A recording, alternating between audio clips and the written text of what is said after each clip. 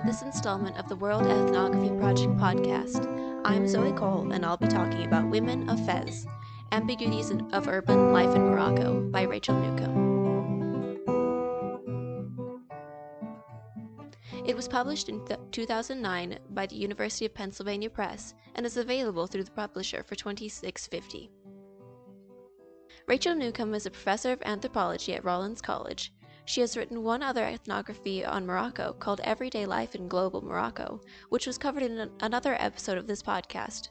Her writing style is easy and enjoyable to read. In Women of Fez, Newcomb examines the role of women in the city of Fez in northern Morocco and how these roles are renegotiated in this age of globalization.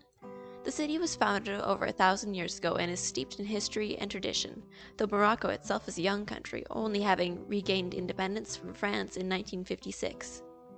Much of the book focuses on the Moudawana, legal code relating to family issues such as marriage and inheritance. These laws have hardly changed since the 50s.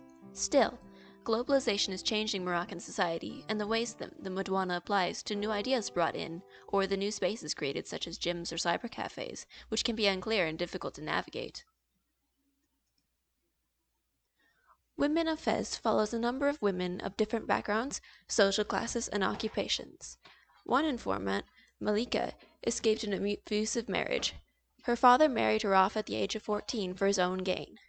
Because of her experience, Malika is a strong supporter of women's rights. Another informant, Khadija, is a lawyer who focuses on family law. Her views are more conservative, and she supports the Moudawana, though she doesn't wear hijab. Her views are shaped by religion and her higher social and economic status. Here is a reading from the book starting on page 66 on a story the author told Khadija and their discussion following that. A case in point was the situation of Musin, whose parents, the Ben Silmans, lived in my apartment building. A dashing man in his early 40s, with twinkling eyes and thick brown hair streaked with gray, Musin lived in Spain, where he ran a successful cafe with his brother. He asked his parents to find out if there were any marriageable girls in the Lux neighborhood where he had grown up, and after making inquiries, they suggested a young woman in her 20s whose family also lived in the neighborhood. Musin and Latifa began corresponding, and he returned for the engagement party, where he discussed the stock, or bride price, with Latifa's father. They agreed on the amount of 50,000 dirhams, about $5,000, which would be noted in the marriage contract. By all accounts, Latifa and Musin were both excited about the marriage. They exchanged letters, and once a week Latifa would go to a cyber cafe to chat with Musin over a webcam on the internet. He began to process the visa paperwork to bring her back to Spain with him, and several months later the wedding was held in a spacious apartment belonging to Latifa's cousin. The bride entered in a beaded white caftan, and the small group of hired musicians played wedding music. Musin and Latifa sat atop a mountain of pillows holding hands, while guests came forward to offer their congratulations. The guests had already been celebrating for a few hours when the couple retired to a private room with both sets of parents and two religious notaries, Adul, who would execute the contract. But when Musin stated the agreed upon bride price, Latifa's father shook his head. "No," he said to Musin, "that's not enough for my daughter." He demanded $35,000 more than the $5,000 they had originally agreed upon. Musin was stunned. The amount was far more than he could afford. The Adul shrugged. What could he do if the father refused to give away his daughter? Humiliated, Latifa begged her mother to intercede. But her father called off the proceedings. The word went out immediately to the guests filling the salons. A disagreement at the last minute over the amount of the sadaq. The guests speculated. Perhaps the father had learned something about Musin's reputation that prevented him from giving away his daughter. Or maybe there was another contender for his daughter's hand.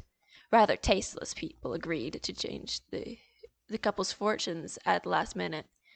Latifa's mother pleaded half-heartedly with her husband to allow the ceremony to continue, but the father refused. The wedding was called off, and later that week Musin returned to Spain, alone.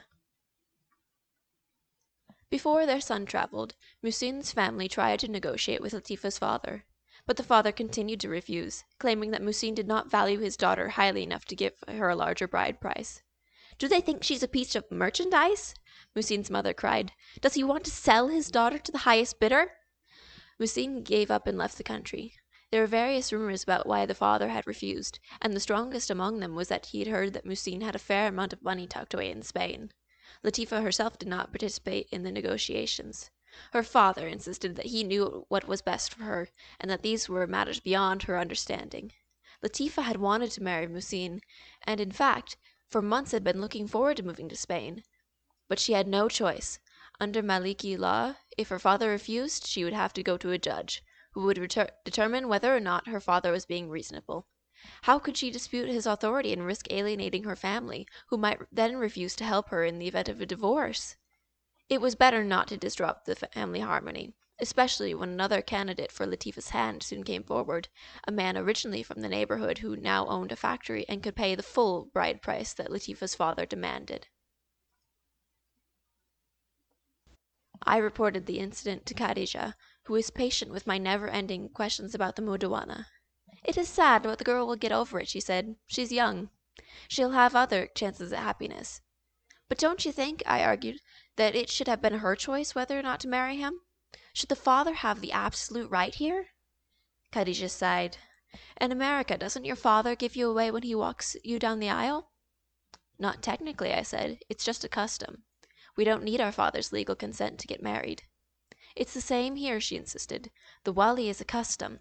It's a safeguard to protect the daughter from marrying someone who would be bad for her, especially in the cases where the girl is young and she's marrying an older man. The daughter does not have the age and experience of her parents.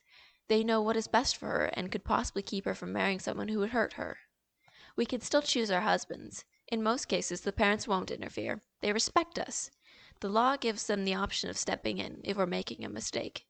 If they eliminate the wali, and the girl married someone her parents didn't approve of, what if she had problems with him later?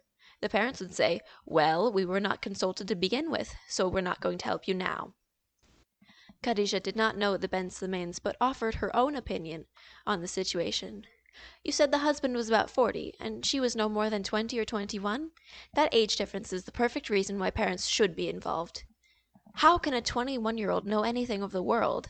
Does she know the man she's marrying, or what it means to be married?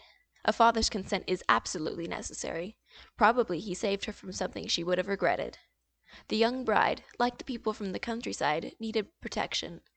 At issue was not only whether the bride lacked the common sense to contract her own marriage without a guardian's approval, but also whether marriage is an affair of families or individuals.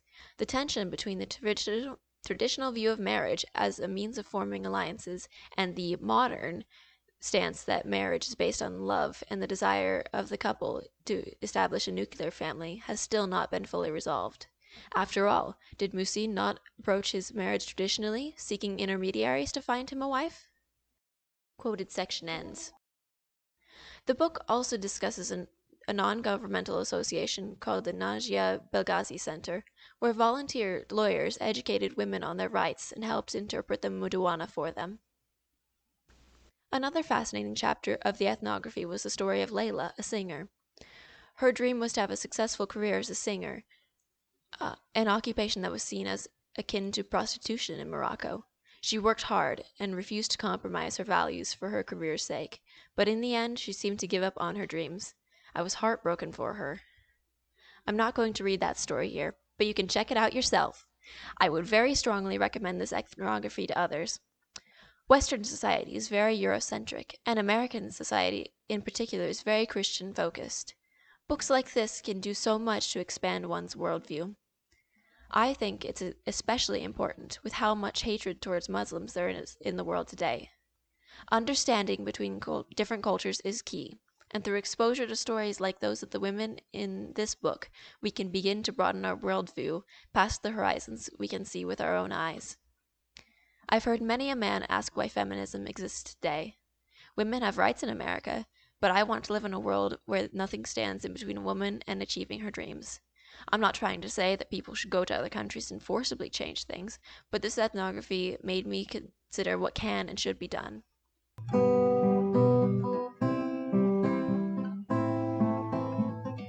Thank you for listening to this episode of the World Ethnography Project. Be sure to check out the other installments.